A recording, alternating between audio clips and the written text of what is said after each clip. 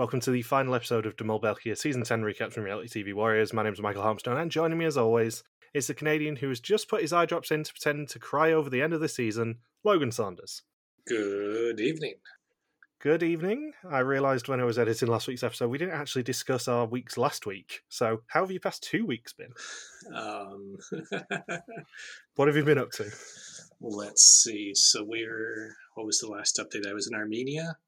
So let's see. I flew from Armenia to Brussels, stopped in Luxembourg to surprise a friend at her coffee shop. Then I spent 3 days in Trier, Germany, since that was the nearest German town to Luxembourg. After 3 days, I took the train back from Germany to Brussels just for the Mole finale, where I saw you there, I believe. You did. Either that or a very good double of me.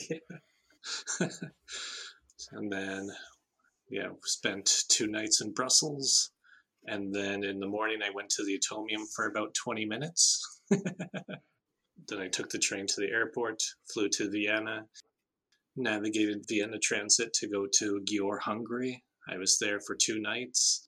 And then on the way back to Vienna Airport, I stopped in Slovakia to see the UFO bridge and the old town area for a few hours.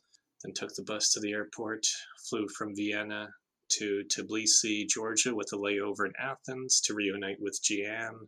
And I've now been in Tbilisi for the past 4 or 5 nights, and I'm here for another week or so. Awesome. I think it was something like 8 countries in 7 days I did. Yeah, it was ludicrous. I was so tired when and that was the funny... I haven't told this story in a few days.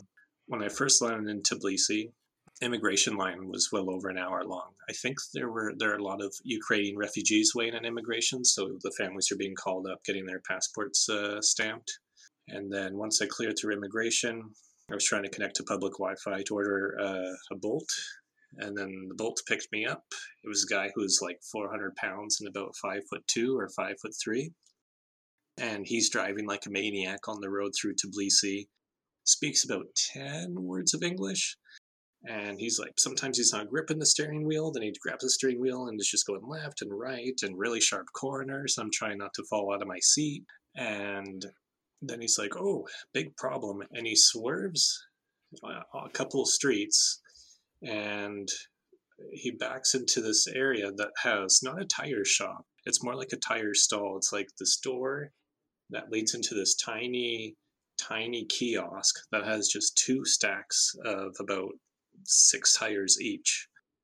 And then this other guy drives up in the car and he looks to be about 60 years old or so. And I was thinking, am I being kidnapped and being transferred into another vehicle? What's going on? Because it was about 5 o'clock in the morning. And you were, at this point, getting really worried that your taxi driver and the other guy were maybe having it off in a hotel or a villa or something. And then another guy shows up who is also around 60 years old. He goes to unlock this tire kiosk, and he's holding a tire pressure gauge, and then I finally pieced together that the guy must have a flat tire. So he's like, 15 minutes, problem. And then it's more like 20 minutes or closer to half an hour passes by. And then they make sure the car is all fine again. The guy resumes driving like a maniac through the streets of Tbilisi. And then I have to navigate up this gigantic hill to where the apartment is. I take the long way around. And I think at this point, it's been about 3 hours since I officially landed in Tbilisi. And then a student booked short notice with me where I had to teach in just over 3 hours. So I have a 3-hour nap, I teach the student, and then I fall back asleep for another 5 hours thinking I did the worst possible thing you could do with jet lag, which is sleep for 8 hours during the day. But before I fell asleep, like my journey through Bratislava was still the same day. Very long day then. Yes, I think I was up for 26 or 27 hours from when I woke up in Hungary, stopped over in Slovakia, and then took the bus to Vienna, and then connected through Athens on the way to Georgia, and walked up a gigantic hill with my big 20-pound backpack and carrying my laptop bag in my hand. And then I was still able to fall asleep at the proper time and didn't experience the jet lag. And then we did sightseeing the next day. And then the day after that, I'm like, I'm still really, really tired from doing like 8 countries in 7 days, and also the crazy day from the day before. So then I ended up having a big rest day, and now we've had a couple days of sightseeing, and here we are.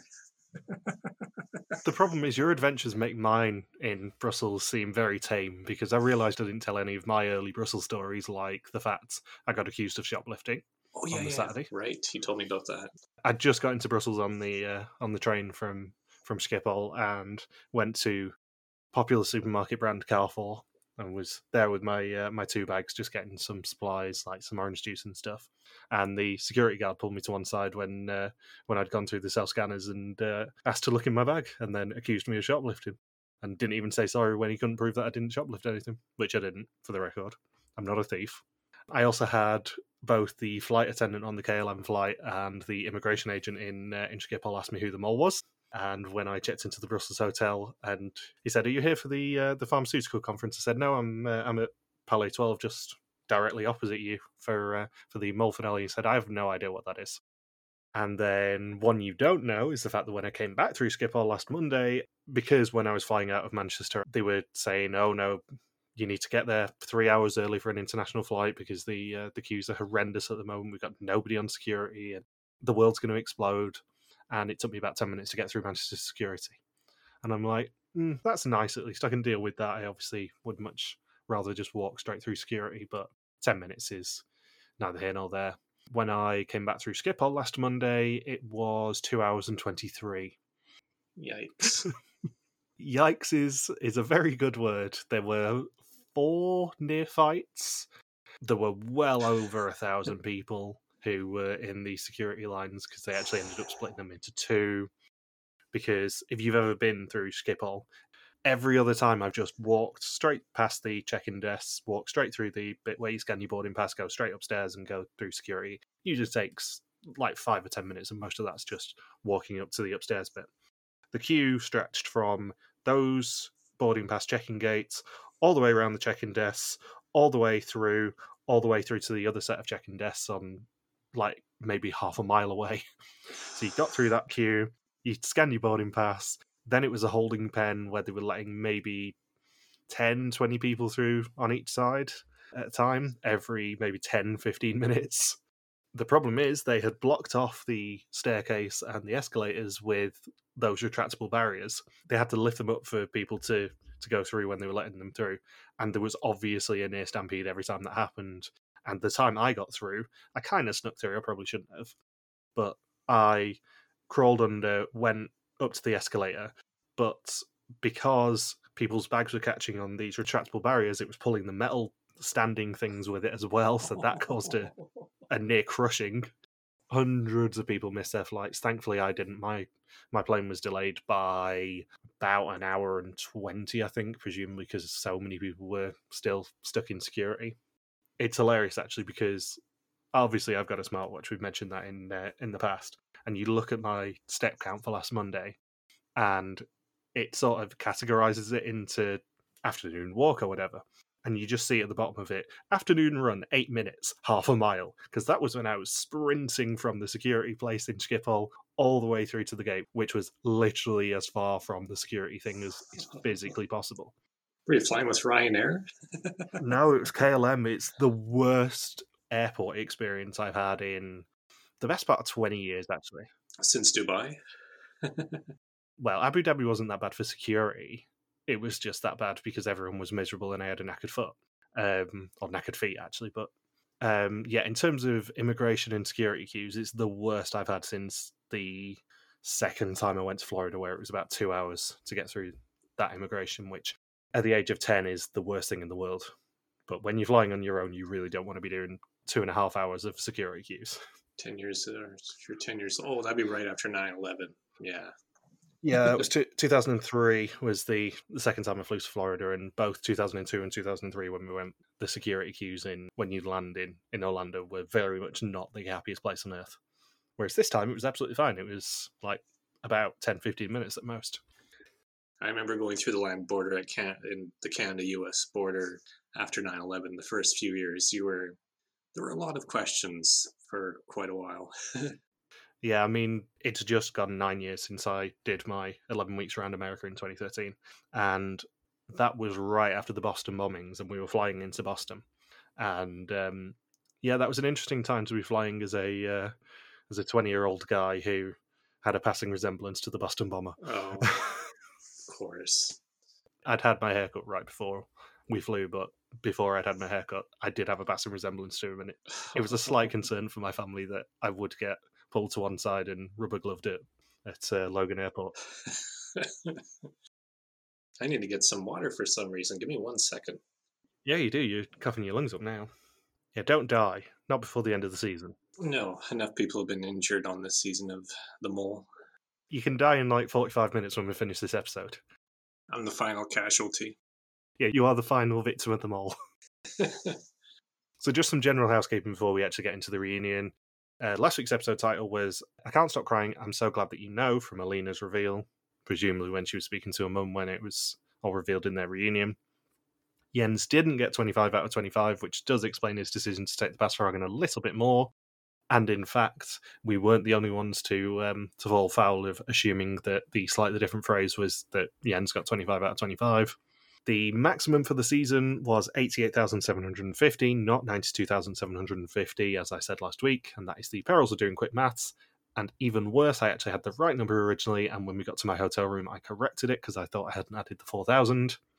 Ken, Reed, and Christopher all had Uma at number 1 on First Suspicions, which I can't remember whether I mentioned last week or not. It certainly wasn't in the episode, so congratulations to those guys. You've technically won First Suspicions as well, albeit accidentally. And the big one for us, I suppose, is that Natalia's been shut down, kind of. Yeah, the second most depressing thing to happen in the mole community this week. Yeah, it wasn't an ideal situation when I found out last week. Obviously, if somehow we can have an influence on this, if anyone from SBS Belgium is listening, please be nice to Natalia. She just provides a public service. Obviously, from our point of view, if she can still provide the subtitle files, that's fine, because we can make do. But yeah, if somehow we can do a positive thing here and get the Wolves to back off, shall we say? Yeah, just let the fans be fans. Especially, I mean, if you let this service happen so that Anglophones can watch Belgian Mole, then guess what? That's going to open the door to Canadian Mole and UK Mole and other English versions. Yeah, and I will hold my hands up and say we are, on this podcast, probably your best ambassadors for this show in terms of the Anglophone community. And I have told a lot of people about your seasons thanks to Natalia's services. So if that could continue, that would be helpful for all of us involved. Not just me and Logan, but you guys as well. Because it just makes your show more popular. My one lasting memory, as I said on the Bolas Bar Discord this week, of the Mexico season is probably Gilles' response after our premiere got released and you sent it to him, and he replied with, "Even in Canada, they watch me." Like, that is one of the abiding podcast memories for me, is that. And without Natalia, we wouldn't have been able to do that. Yeah, and then Jill wouldn't have found out about us and appear on the podcast twice. And the Vietnam finale thing wouldn't have happened either. And then, of course, other people that we know of that are now watching Belgian Mole wouldn't have happened without us. We wouldn't have known the Trust Nobody podcast people. Yeah, it just opened the door for a huge community because of what Natalia does. So it's really disappointing to see that she's being threatened with legal action when she's just being extremely generous and kind to a very hardcore mole community. Yeah. Obviously, we're not going to lecture on this, and obviously, we're well aware that the people who listen to this probably won't have much impact on it. But if we can even have a small impact on Natalia, at least not being threatened, because she is a solidly good egg, then that would be nice. Yeah, it's disappointing to see. It's not even a production threat. It's a network threat. So hopefully maybe somebody in production listens to this and goes to the network and says, hey, Natalia's not trying to do anything illicit here. She's just a very generous and kind person to the Anglophones out there who we don't really have any other means of of understanding the context of what's going on in each episode. No, I don't think we've actually discussed this, but Netflix a few weeks ago bought the rights to distribute The Mole in every territory apart from the Netherlands and Belgium, I believe. Presumably in anticipation of The Insider eventually being a thing. But outside of Natalia, we've really no way to watch this show. And if it is the end for Natalia doing the subtitles, which, I mean, if I was in her position, I probably would jack it in after all the grief she's had. If it's the end, then Natalia, thank you very much. And we will obviously try and find a solution to continue covering this show next year. But bloody hell, does it become a bit harder without Natalia. Yeah. Anyway, back to our previously scheduled programming. We return to Palais 12. It looks like the mysterious reversing cars from last week may have just been people arriving as we suspected. I think most of those arrivals happened before we got there. I was looking for us because I knew roughly where we were, and I was thinking, there's two guys standing there. Are those two people us? And then I looked closer and realized, no, I was not wearing jeans with the holes in the knees. No, I think they probably all arrived before we got there. And we weren't that late. It was about 5:20. Was it 5:20 we got there? Yeah, it was. Yeah, there is huge lines. Yeah. Everyone reunites backstage, or at least the Eliminated 8 do. Germany Jens thinks that Sven is the mole. Toon thinks that it's Jens. Gretel doesn't know, but plumps for Uma. Bert thinks it's Jens. Naylor says it could be any of them, but goes for Uma. Anker's 100% sure that it's Uma. And Manu thinks it's Sven. Philippe arrives with a big reaction, and he is torn between it being Sven or Uma. Which is interesting because we're led to believe by the end of this episode that Philippe was briefed on literally everything to do with this season, so surely he knew what the sabotages would have been. I guess not. It's just strange. I presume that he probably knew full well that it was Uma and he couldn't just say, oh yeah, I know exactly what sabotages she did as well. Couldn't he have just said in an interview, though, like, I know, don't ask me, get out of my face? I've had enough stress this season. It was unintentionally funny, though, that when they asked Philippe, oh, who do you think the mole is? He's the only eliminated person who gets frazzled when being asked this question. I thought that was really poetic given how things went for him during the season. It's just PTSD for him. Yeah, he's like, what? Who's the mole? It's not me, is it? Was I supposed to be in the final three? He just starts shoving roses in his mouth. Yeah. Was I supposed to learn how to tap dance? So the episode title is Yes, I'm the Mole. You don't know that yet? From Uma's original contestant interview, which is hilarious because she wasn't the mole at that point when she said those things. This was literally as she was in her casting interview, was going, yeah, I'm the mole, don't you know? And they've just kind of reversioned it to be, yeah, I'm the mole. You don't know that yet? Gilles does his intro from the Atomium post-finale. It's an atypical reunion, one that won't feature the final three, but still has a mole in Philippe. We then see the first, I would say third of this episode being Philippe's briefings, because he gets his first briefing a month before departure. Gilles tells him it'll pay tribute to the 9 seasons that went before, as they begin their Jubilee season with a Jubilee challenge. He was very excited on the evening before the first challenge. He deliberately put Gretel with him, as she will rush through things, and that's a good thing. Jens and Manu go in the coffins because they speak Spanish, as we suspected. And he says that Uma and Naylor were the most likely to take the mystery advantage, so they go on the chain. So far, so predictable, I would say, from what we suspected in episode 1. We obviously got the wrong mole, but so far I think we rationalised the mole's decisions pretty well. Yeah, Philippe so far is doing, he's doing okay here. When they moved the cake, one of the roses fell off, which he took, and he also took another while everyone was waiting for the chain. He then took a third in front of everyone, and then admitted it straight after to win himself some trust. He was, contrary to popular belief in the forums, not touching Sven's arse. I was about to say, was he spanking him when he was bringing the cake? No pun intended with the, which cake was he trying to grab there? Philippe has been very, very confused all season. I don't think we mentioned that at the time, that it did look like Philippe was touching Sven's arse. Philippe was very confused about his role. He didn't know who the special guest was going to be until Jens appeared on the screen. He thought it might have been Michael, but obviously Michael, still being tangentially involved in the production and actually being given thanks at the end of this episode, saw this challenge and went, nope, I am not sitting in a car with a car bomb. He says that he felt guilty because Jens was his hero in the Germany season.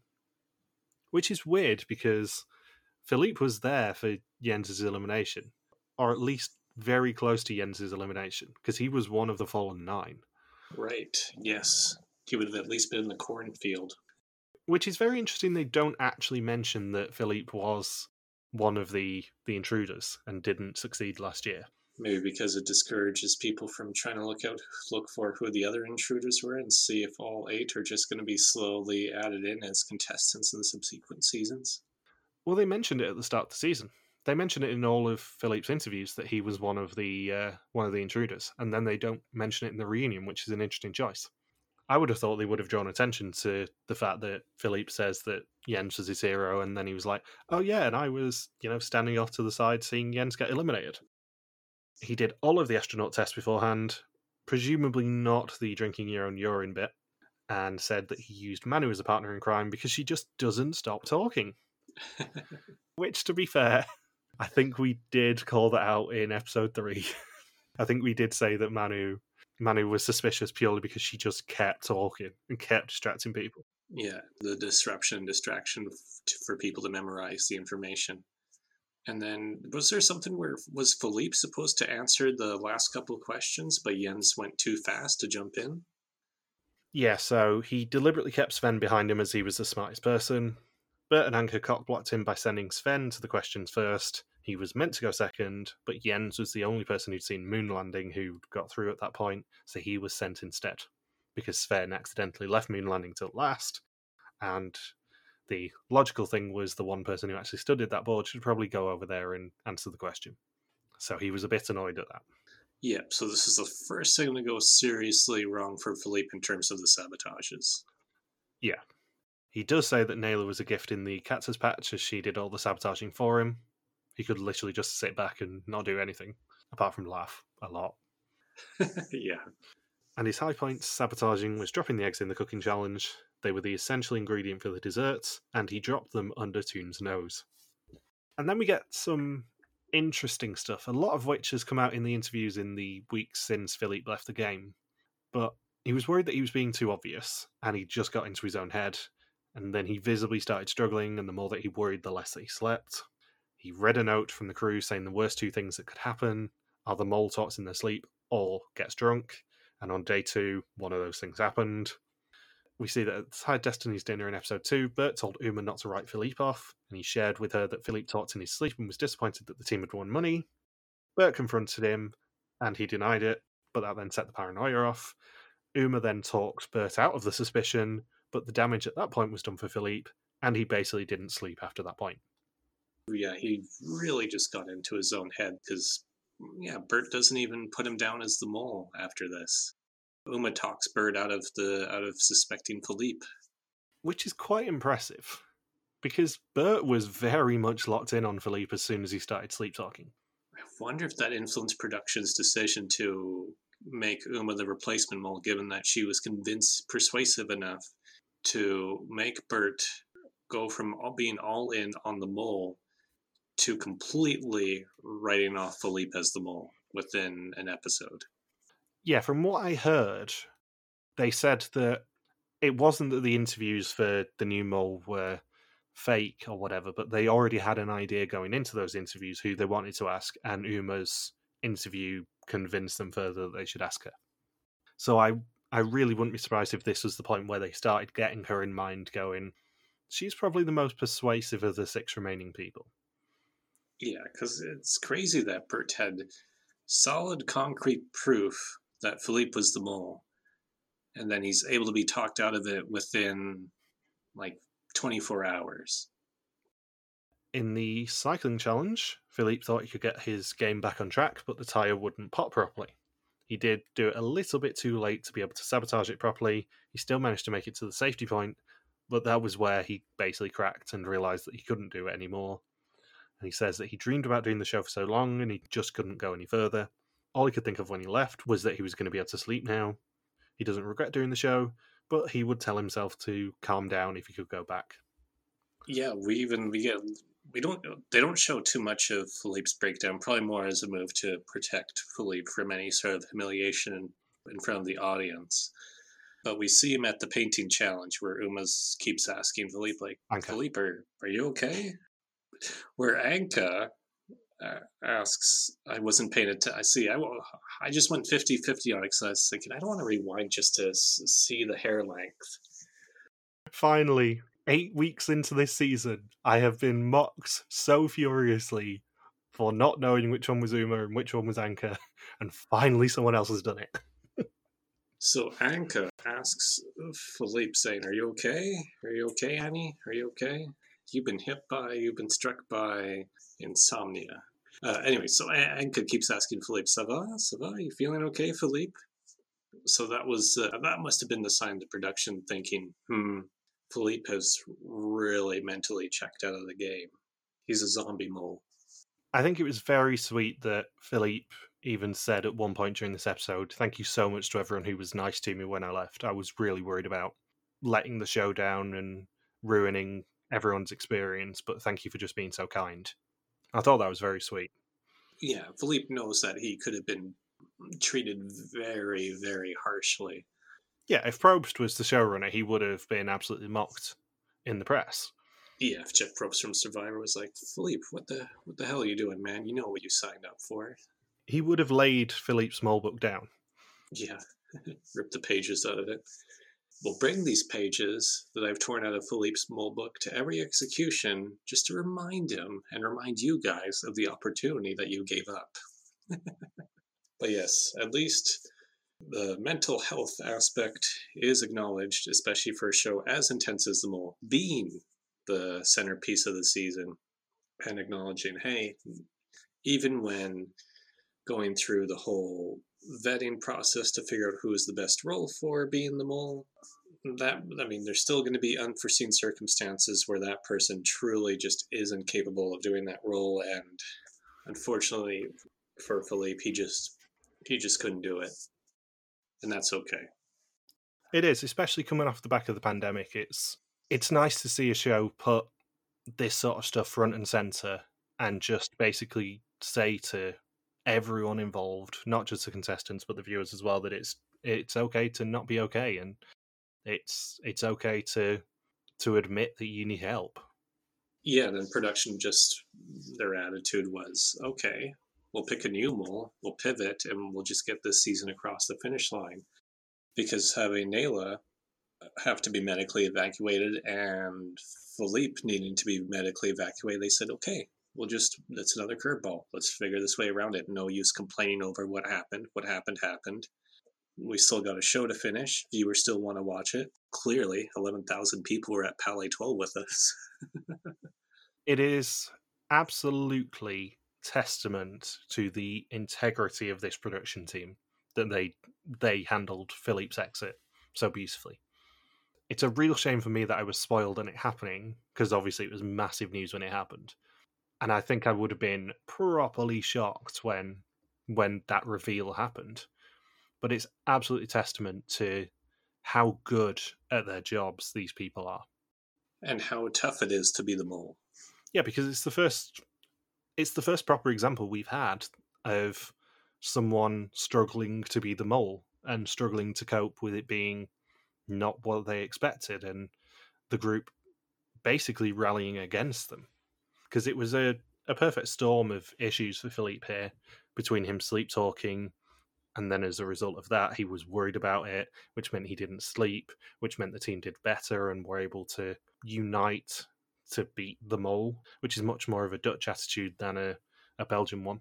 And then he felt ostracized by that, and it just spiraled for him there. Yeah, because production could have easily said, okay, we're only going to, in this reunion show, we're just going to focus on what Uma did and pretend like Philippe was never the mole. They did give him the proper respect and say, hey, this is the whole process with Philippe being the mole. This is what happened in the first half of the season. It could have been so much more Uma-centric, and they really gave it, because each of them was the mole for exactly half the season. So I'm glad that they each got roughly 50% of the episode dedicated to them. Yeah, I mean, it was probably a third each, and then a third Germany ends because of the sheer ridiculousness of that story. Yeah. And speaking of, caring for their own moles in the crew, I'm glad to see at the end of the episode they did have a little dedication to Aline and Lean and her husband and what they went through right before the finale. Yeah, it's sad every time I see an update on that on Instagram, to be honest. It breaks my heart a little bit every time. So the eliminated 8 then go onto the stage to find out who Philippe's successor will be. Spoilers, it's Uma. And as predicted, we get to see their reactions to Sven winning and then Uma being revealed as Mole. She says she was shocked that she was chosen. She thought a lot of people would think it would be her. So she came out sad to make them think that she hadn't got it, even though she really wanted it. The funniest part of the reveal is when right before they revealed Sven as the winner, Manu is biting her teeth the whole time and literally on the edge of her seat. I think it's fair to say that after that finale last week, you and I weren't entirely high on the season. Not on the season as a whole, but obviously it's very much one that carried an asterisk. This reunion allayed a lot of my fears. I was much more buoyant on the season as a whole after watching the reunion than I was 9 days ago when we were recording our finale recap. Yeah, it still played out. The season was still able to play out, but of course with a couple of gigantic what ifs. Of course, the big one for the second half is, would Anka have won the game if her elbow hadn't crapped out on her? Yes, she would. I think honestly Jens would have gone at Final 5. Who's Manu on? Manu was on Sven up until Final 4, I think, and then she switched to Jens. Because it was a weird situation where Manu was on Jens, Sven was on Manu, and Jens was on Sven. So I think Jens would have gone at Final 5, and then Manu probably still would have gone at Final 4. But yeah, Sven would have lost, and Anka would have probably got 30 out of 30. Yeah, because all we hear in the finale is Jill saying, well, Anka for sure would have been in the final 3. Yeah, she was the only one on the right path. Yeah.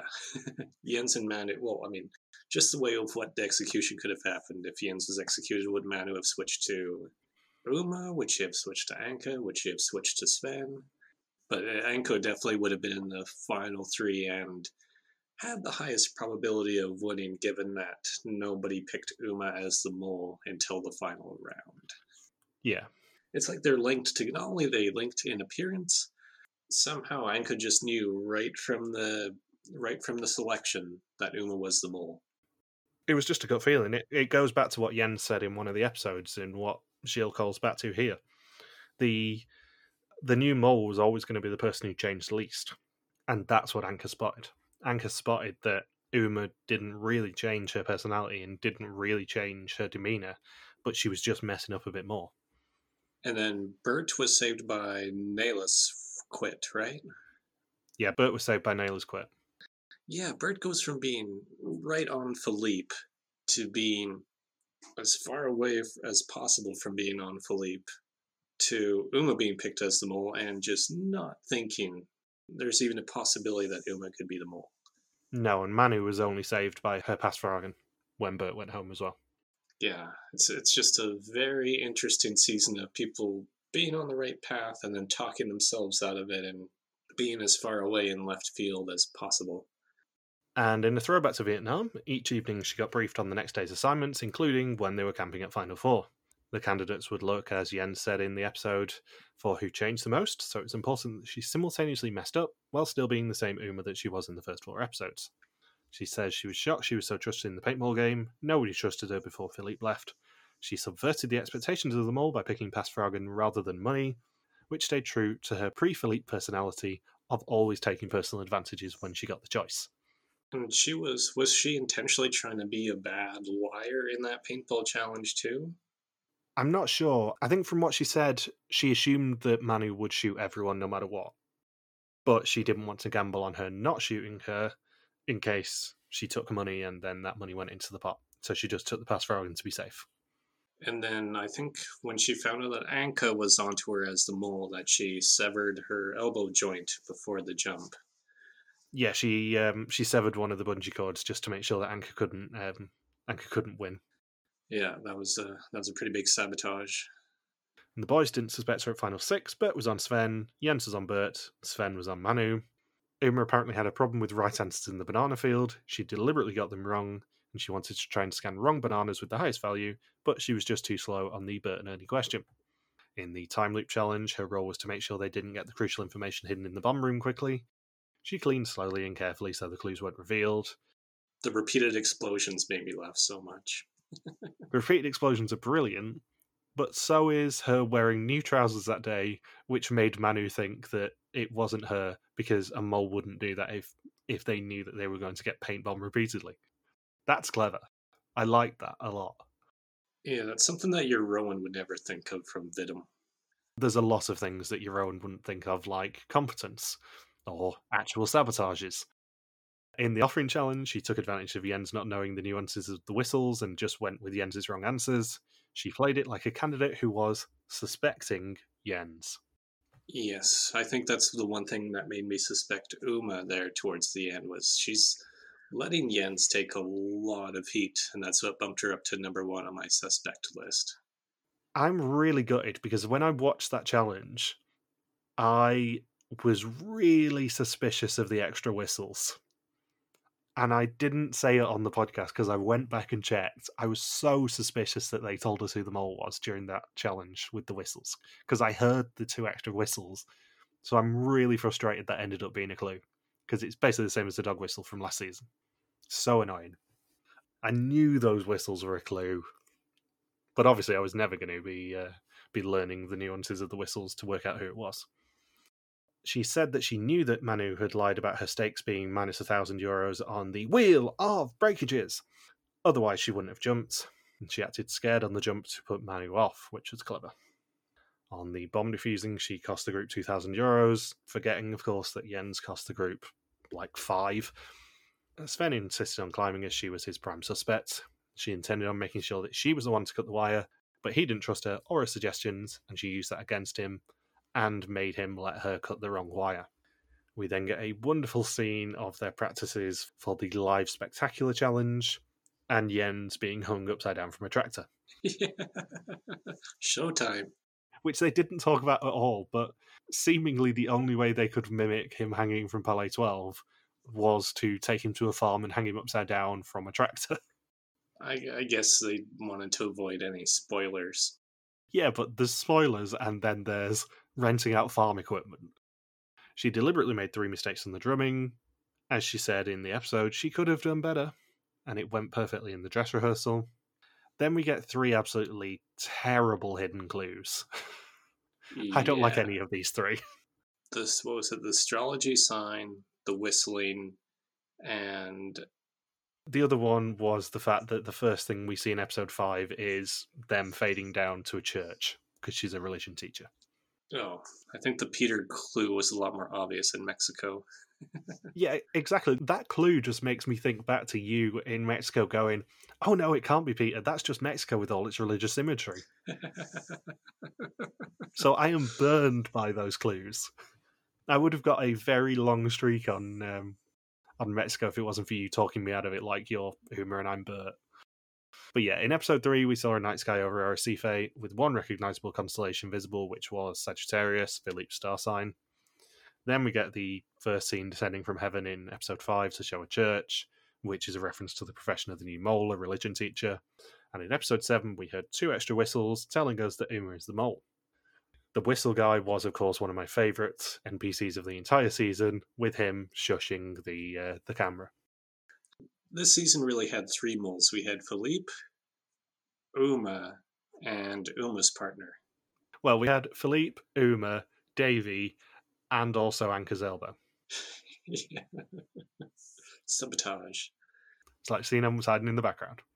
I'm going to make everyone miserable by ensuring Anka doesn't win and snap her elbow into 2.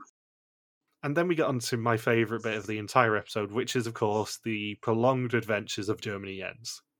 Because, oh my days, they had so much fun with him. They made him do all of the pre-game stuff. Just the story of how they got him into the paint bomb warmed my cold, dead heart. Because he was told that he needed to leave for the Mosul a day early, and to repay Chewie for sending him there, he had to bring his cuckoo clock for a photo shoot. He was also told he had to put said cuckoo clock in his hand luggage and had to pull it out every time he went through a security scanner because it had metal in it. That's really mean to do to him. He was, as we saw, told he had to go via Lanzarote and would be staying overnight there before flying on with his photographer Camille. He rang his girlfriend Shana in the departure lounge, who reassured him everything will be fine, don't worry. We then see Gilles tell Shana that Jens is going on another season and he can't know about it beforehand, and she has to keep that secret for 2 whole months from him. It's just so funny with the cuckoo clock. Both of us have tons of experience with airports, but they always say, "Oh, take out any power banks, laptops, liquids, and cuckoo clocks."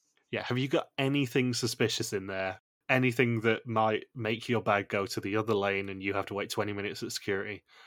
Yeah, I've got a genuine German cuckoo clock that I'm returning to the Mosul for some reason. Would have been funny if the person who puts it through the scanner says, "Oh, there's a rice gelling inside." The absolute best bit of this entire episode for me, though, is Shauna's reaction to being told by Gilles that Jens is getting a second chance, because she is heartwarmed. It's so sweet to see how much a second chance would mean to not just him, but Shauna as well. A chance to actually get eliminated from the mold on his own terms, rather than it basically being potluck. Well, not on his own terms. He had to share that elimination with Toon. No, but he actually saw a red screen this time.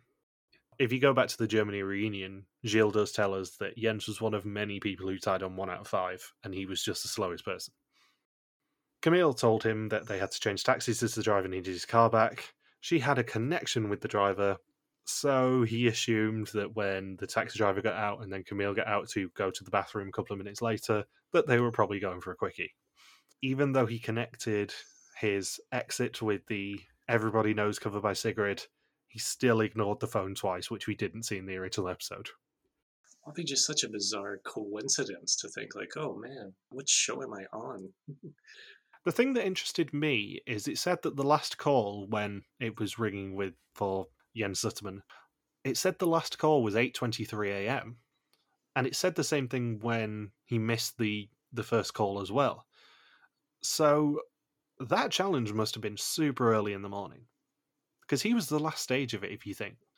And yet everyone didn't reunite until the evening, because it was dark by the time that Jens actually joined the group. So there's a lot of time missing on day 1. Maybe a lot of production briefings for the cast? Yeah, I don't know. Because they weren't reunited until it had already gone dark in the Canary Islands, which was, at that time of year, probably at least 6, 7 o'clock in the evening. Yeah. Maybe 5 o'clock? It was certainly a long period of time between Jens getting his first call and the reuniting. They duped Jens with an interview with the relationship coach for a program called The Role of My Life. He also met Frank Focketane, and they sent him for a cycling assessment. And his exemption was painted to look like the back of a clock, so it wasn't as suspicious as it could have been. It is implausible that he didn't spot it as a carpenter, but he says that it was real craftsmanship. And one thing I do have to mention on this is the fact that Jens really had to hit that board to get the exemption out to show us it. And Uma would have had to hit it harder because it would have been varnished a couple of times before that, so it would have been properly stuck in. So I have no idea how nobody didn't hear her hitting her hand on the back of that repeatedly.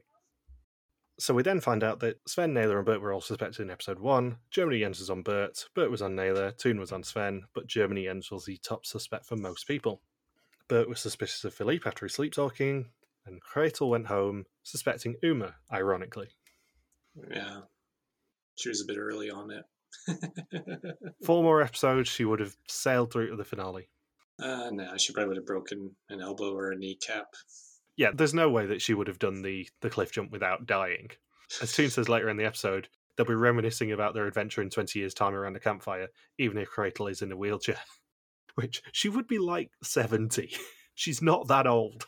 She's not Hugo. Uma and Bert went all in on Jens, and only just beat Jens and Toon. They filled in their test on 5 random people and went home as a result of it. So I guess none of the 5 were Philippe. No. We saw that they suspected, I think it was Sven and Bert. It was definitely Sven and someone else that they said in the episode they suspected. And then they probably would have mixed in at least 2 of the women in there to balance it out. Let's just say, for argument's sake, they probably suspected Uma. It's just easier. On the third elimination, Bert went all in on Uma as a result of her convincing him to suspect Germany Jens, and he had the worst score as a result.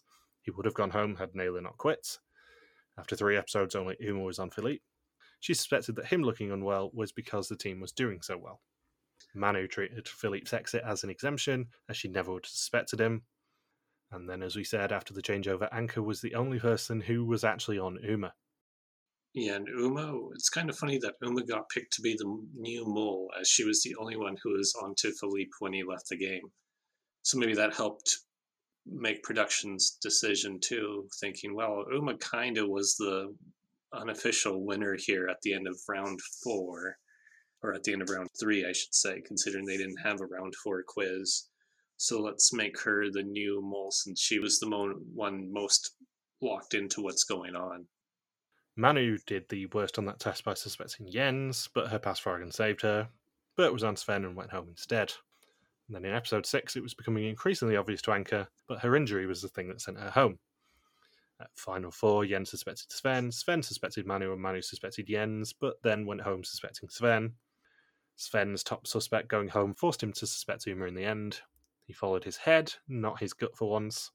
Jens did his first 25 questions on Sven, but switched to Uma for the last 5. And most importantly, Sven also switched for the last 5, meaning that his first 25 questions were all that won the season for him. It's the first time we've ever had a winner who has not correctly picked the mole in the final question, who is the mole. Wow, I didn't know that part of it, that the mole was unmasked, but not... Basically, by the sound of things, Sven suspected Uma in La Gomera. Jens suspected Sven.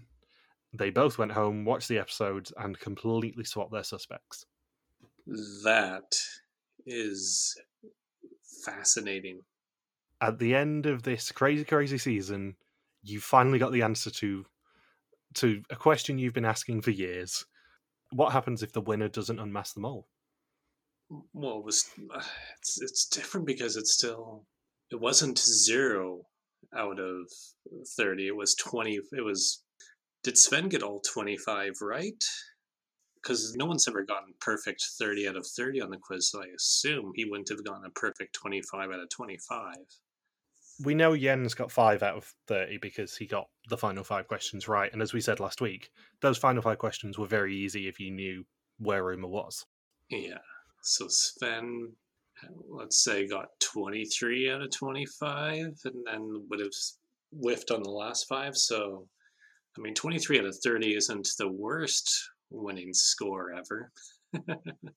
No, but it comes with a caveat of he actually got the who is the mole question wrong in the end. Yeah, but it's got to be a bit different where both... It's all such a bizarre situation because it's not that they both completely missed out on who the mole was. It was more that they split the final quiz. So Anka for sure would have won this season then if her elbow didn't crap out on her. Yeah, if Anka was confident enough, she probably would have got full marks on that test. That's fascinating, though, that they watched the episodes, and because this is the only finale where that's happened, where they get to watch all the episodes before they finish the last 5 questions on the quiz. So I can't help but dissect that they both second-guess themselves on the last 5 questions. This season, I think, accidentally has ended up basically being the ORG version of De Mol België, in that literally everything you can think of has happened. We've had a returning contestant, which they would never do normally. We've had 3 exits outside of an execution, 2 of which were medical evacuations, and 1 of which was the mole being medically evacuated because of mental health worries. You have a live finale at the end, which they never do normally. But on top of that, you have a split final test where they do the final questions in the live finale, and they switch their suspects, and as a result, the winner of the season doesn't correctly pick the mole in the end. That's fascinating. Yeah, the fact that it was a split quiz for both of them. Neither of them were confident enough after watching the episodes to stick with who they thought was the mole originally. So no one got a perfect score, but no one got shut out on the final test either, which goes against all strategy. I'll also say, when I first watched this episode, I watched it without subtitles because I wasn't sure whether Natalia was going to be doing the subs this week. And I didn't pick up on that nuance. It was only when I rewatched it with Natalia's subtitles last night that I then picked up on the fact that they'd swapped suspects. Yeah, because the big thing is, once you get to Final Four, you're supposed to go all in on one person and never waver. You're not supposed to. The absolute worst strategy is to split your quiz at Final Four or Final Three. And even at Final Five, it's considered risky if you're splitting between two people. Oh, yeah. If you look at our weekly suspicions, that's roughly the number of people you should be suspecting each week. Yeah. Because that's based on seasons and seasons and seasons of our watching it and theorizing on how many people you should be suspecting in each episode. The rough rule is it's a third of the cast rounded up. So if you have 10 people left after week one, you can kind of get away with 3 or 4 suspects. When you're getting down to like final 5, you should be going 1 or 2 definitely.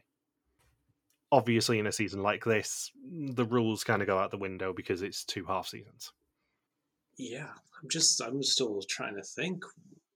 How do you go from? I can't think of a time ever where somebody splits on the final quiz, and when it happens, it's in one specific season where both candidates do it on the final quiz.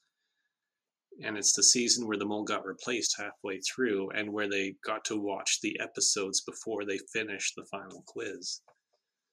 So it makes you think, if they didn't watch through all those episodes, presumably they would just have gone full ticket for all 30 questions. Yeah, and it would have been potentially a 30-0 victory for Sven. Instead, it's this weird 23-5 score, 23 or 24 versus 5 points on the final quiz. That's a bizarre finish. It's probably a saving grace for production that the winner of the season ended up being the winner of the season after the final test on location. So even if they'd run it as a normal reveal and had, I don't know, Sven's light just turn back on, and then I don't even know what atmospheric location they would have had Uma walk from. Even if they'd done it normally, everything still would have happened the same way. It just ended up with a little bit of fuckery at the end, for want of a better term. Yeah, and what's even more fascinating too, with Jens switching to Uma for the last 5 questions, he answers the question correctly, who is the mole, and loses it to somebody who did not answer who is the mole correctly at the end of the quiz. Yeah, which has never happened on any version before, to my knowledge. No, well, there's no way. Because you're going to go straight ticket no matter what. Every person ever has gone straight ticket on the final quiz. Yeah, it's just super fascinating that this is a thing. That's how it ended. It's even more. I don't even think that a season could end like this, where it's not 2 people failing to unmask the mole. It's the quiz gets split up and both people second guess themselves based on the episodes. One person switches to the correct mole on the last few questions, and the other person second guesses themselves but still wins because the majority of the quiz took place on location. So Uma was told the night before he arrived that she could tell David that she was the mole and that he would need to help her in the next challenge. He went searching for tubes to swap under the noses of the other loved ones. He moved a €10 tube to a €1,000 spot, which Mary-Sophie banked. He also swapped €500 tubes for €10 ones and threw the 1,000 ones away. Uma slowed down the candidates, as the longer she wasted, the later they would find out about the mole's accomplice and the more damage that Davy could do. He was also in the abandoned building for real and actually helped people deliberately so they would trust him. The plan was for her to get 2 buttons and then get shot, which is exactly what happened, and she used eye drops to pretend to cry while no one was watching, and also Davy had a lot of fun messing with the others in that challenge. We find out, thanks to the fact we've actually got it written down now, that Sven is opening a petting zoo with his €26,000 winnings. Toon says he hopes that they will be reminiscing in 20 years around a campfire, even if Gretel is in a wheelchair, which, you know, I know she's old to you, Toon, but she ain't that old. Yeah. I think she would still be younger than Logan's parents. Yeah. Anka says she's disappointed that she was on the right track, but she will get into Sven's petting zoo for free and make sure that he names an animal after her. which could horribly backfire if he names an ass after her. And Jens's mum told him that he couldn't wear his ridiculous clothing on the mole. He did anyway, and now she's seen the season, she's happy that he expressed himself. And we finish the season, as we probably should, with an interview with both moles. Yeah, the proper respect is there for Philippe. He was there for half the season. Yeah. I think it is only right, from our point of view, that is our banner this week, of them looking at each other at the end. It's only right we pay proper tribute to the moles of this season and do it like that. How would you remember this season? I'm not going to say how would you rank it necessarily. Yeah, give me a couple months to rank this season. Yeah, it's a strange one. It was always going to be a season with an asterisk. I was thinking, though, before I read everyone else's opinions, my idea was above Mexico and maybe above Greece too, but most likely probably above Mexico and then below the other seasons. But that could change in a few months. It's definitely an A- season for me. I think I probably would at the moment put it below Mexico, but I think if I rewatch it in a couple of months, knowing what's to come and like we do for historians, looking at it in a different way, I think it probably then will go over Mexico. But it's not a bad season, even despite all the issues that they had with it. It's a case study. Yeah, it's absolutely a season that I never want any of that sort of stuff to get repeated. I don't want a mole getting replaced mid-season. I don't want so many medivacs. I don't want any medivacs because it's obviously terrible when it happens to anyone. I don't want someone at the end to win the season answering who the mole is wrong. But it's fascinating when it happens once. Yeah, and we saw what happens when you have just one returning player mixed in with everybody else, and a returning player who didn't even know they were returning until they were already in the game. And of course, the mole being replaced, 2 medical evacuations that tied Destiny's execution twist, and what happens if you split up the final quiz over several months, and what happens if you have try to do a live finale too, where the test is interactive with the audience, or the challenge is interactive with the audience. It answers a lot of scenarios that people have been wanting to see for over 20 years, and then it's like, here you go. This is a very, very weird, unusual season. This is how a production team responds to a lot of bizarre circumstances, and these are how contestants respond to these bizarre circumstances too. Yeah, it's utterly fascinating, but I never want this stuff to happen again. Just for their sanity's sake, I want them to have a nice, easy season next year in a location that is fascinating, culturally brilliant, and just kind of get them back on track a little bit. That's what I want. This season will definitely be remembered. Yeah. No matter what, it will definitely be remembered. Because Argentina and maybe South Africa get clumped as a duo together. Greece and Germany, of course, could get clumped together over time. Some of the Vidum seasons blur together based on who's hosting. Canary Islands, the Belgian mole, will never be clumped in with any other season. No, the fascinating thing for me is the fact that nobody ever really talked about Argentina and South Africa being a pair until we did Historians. But I always would say Argentina and South Africa are a pair, Mexico standalone, Vietnam standalone, Greece is standalone, then Germany and Canary Islands are kind of a pair because of the story of Jens and the history repeating itself in that respect. But the fact of the matter is, no matter what, Canary Islands will be the most memorable season of Belgian Mole ever, probably. You'd hope.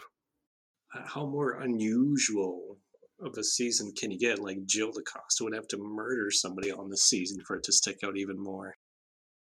No, I'm just picturing like Jill DaCosta with the lightsaber.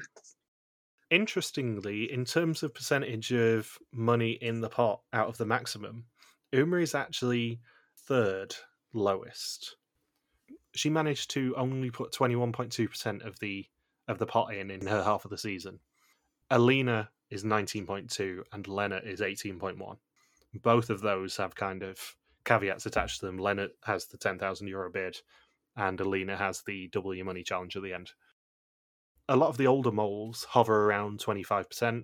Philippe's was 39.3, which is only just behind Elizabeth's 39.4. But the other ones are sort of in the 26 to 28% range. Peter's 26.8, Van Boel is 28.6, and Aline is 28.7. I gotta say, Peter's the least memorable mole for me for the Belgian version. Yeah, I mean, we talked Mexico at length, didn't we? But yeah, I would agree. So, the question now is the question I've been waiting to ask for months. What's next? Because obviously this season has now finished, but we're not exactly going away. Annoyingly for me, if you saw any of my reactions on Twitter last weekend, you'll know that Hunted is coming back on Sunday, much to my irritation, because Sundays is the worst day for it to come back for us, and they kind of sprung it on us. So Hunted is back on Sunday. Aunt Michelle and I will be back for Hunted in some capacity. I'm not sure what days it will be yet. It's probably likely to be Saturday's release day, but keep an eye out on social media for that, because we will confirm it a bit nearer the time. I'm not sure if we're doing episodes 1 and 2 separately yet. We've not made that decision between us, and to be fair, we probably won't make that decision until sort of Saturday. After that, there is really no rest for the wicked, because we have 3 more Historian seasons coming this year, one of which we've teased very, very heavily as one that absolutely holds up on a rewatch, and our Patreons on the Historian's Tale will know exactly what I'm about to say next, because coming at the end of June, it was going to be slightly earlier if Hunted hadn't come back, but the current penciled-in date, subject to change, is the 29th of June. You will be able to rewatch with us Vista Mall Japan. Huzzah. Huzzah. I'm very, very excited. I've edited the first 3 episodes now, and we are hopefully in the next couple of weeks going to absolutely blitz the rest of the season. Yeah, tomorrow we'll be recording episode 5. Vidum Japan is our next project, and boy, does it hold up on a rewatch. Fritz Sissing is the mole. We have a lot of fun with this season, and after that, we won't be taking any sort of break, because I think it's now actually going to overlap with Vidum Japan slightly. But after that will be our Amazing Race season, which this year, in honour of its 10th anniversary, is going to be Amazing Race Australia 2. And then coming in November is Vista Mall Hong Kong and Philippines, which are obviously 2 places that you know rather well. And that will also be our season where Logan will be playing along with my suspect list from the time, which I'm very excited about, because I'm interested to see if you get them all before I do on that season. Should be interesting. It's going to be a very fun one, and I think, as it stands, Bindles will be joining us for at least some of that season as well. Ooh. Assuming the timings line up. The one other thing that I do have to mention is something that we completely will not acknowledge on currently June 29th, but the next episode that we release that you are on is your 350th. Ooh, another milestone. Will that be Vidum Japan's premiere? We will see for now, because it's not out of the question that this won't be the last Belgian Mole episode of the year. That's right. That's right. And we're going to leave it at that, because I will end up spoiling what we're hid to get there if I don't. Have you got anything else to say about this season? No, I think I'm ready to close this chapter before I fall down, my elbow breaks, or I develop insomnia. Yeah, please don't. So, thank you for listening to our De Mol Belkier Season 10 recaps all season long. We'll be back in June to begin the hunt for an old mole in Japan. Don't forget, you can contact us on Twitter, Facebook, YouTube, or Instagram, where we are RTV Warriors, or you can email us and contact at rtvwarriors.com. Logan is on Twitter at Logsofquacky, and I am MJ Harmstone. You can also support us on Patreon at patreon.com/rtvwarriors. Thank you as always to Natalia for the subtitles. We'll see you in June for Vista Mall Japan. Peace out, and just chill till the next season. Trust. It's bullshit, Malushka. Nobody.